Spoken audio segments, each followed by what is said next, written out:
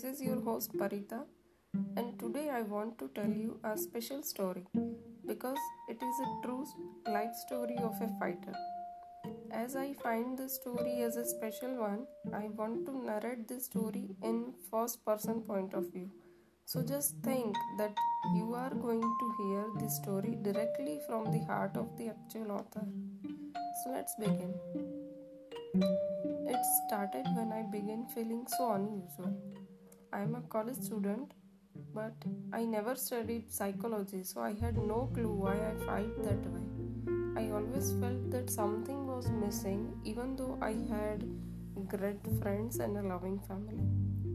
There was some unknown, unresolved issues inside, which I kept brushing off by calling it a normal mood swings. But last year, when I discovered I have been having issues with mental health, the feeling of suffocation within my body used to hurt me so much. There was pain inside me, apparently for no reason. Some days it felt like living under piles and piles of dirt and not knowing how to climb up and come out of it. I hated every bit of me. Every day at night I wondered if this is who I am, a broken person, an empty soul. And if yes, then what's the point of this life? I couldn't pretend to be okay anymore. I lost control over my body. I became helpless. I was frustrated each and every day. I knew I had to do something about my well being, but the truth was, reaching out for help was not an option. Even my family didn't believe I was struggling with my mental health.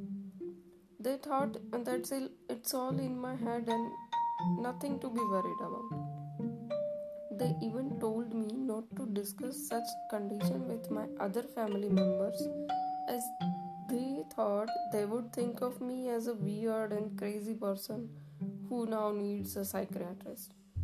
I wanted to scream and tell someone that no, it's not alright for a long time and to just save me from myself. I can't believe I used to romanticize the idea of dying. Eventually, I had my enough is enough moment when I got completely frustrated with myself and it became too tiring to hate myself every single day. It was too much work. So one day I finally gathered my courage to speak to my father about everything that I have been through. And then came the journey to seek help. I connected with few therapists, had my counseling sessions and took antidepressants for the same. Yes, I was diagnosed with major depressive disorder, and that's how my journey with mental health started. In this journey, my friends were my biggest support as they accepted me the way I was and didn't tell me that I was being annoying, which I was.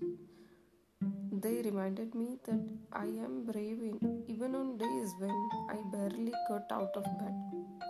The biggest lesson I have learned along the way is that no one can understand how you are feeling. Be with those who want to understand it. I still struggle to get out of bed at times. Yes, it is tough, but I am tougher. When I was at my lowest, I used to think that this is who I am and this is my identity. But slowly I realized that this is only a part of who I am and not my whole identity. Having a mental health issue does not determine who you are going to be. I'm not saying that I have overcome my darkest days and now everything is back to being great. I don't like to sugarcoat things. So, yes, there is no fairy tale ending to this. It comes and goes, but it does get better. I still have bad days, but now I am more self aware. I know what works for me and what doesn't. In the end, I just want to say that please reach out for help, even if it means talking about it anonymously online. You deserve help and you are not weaker by asking for it.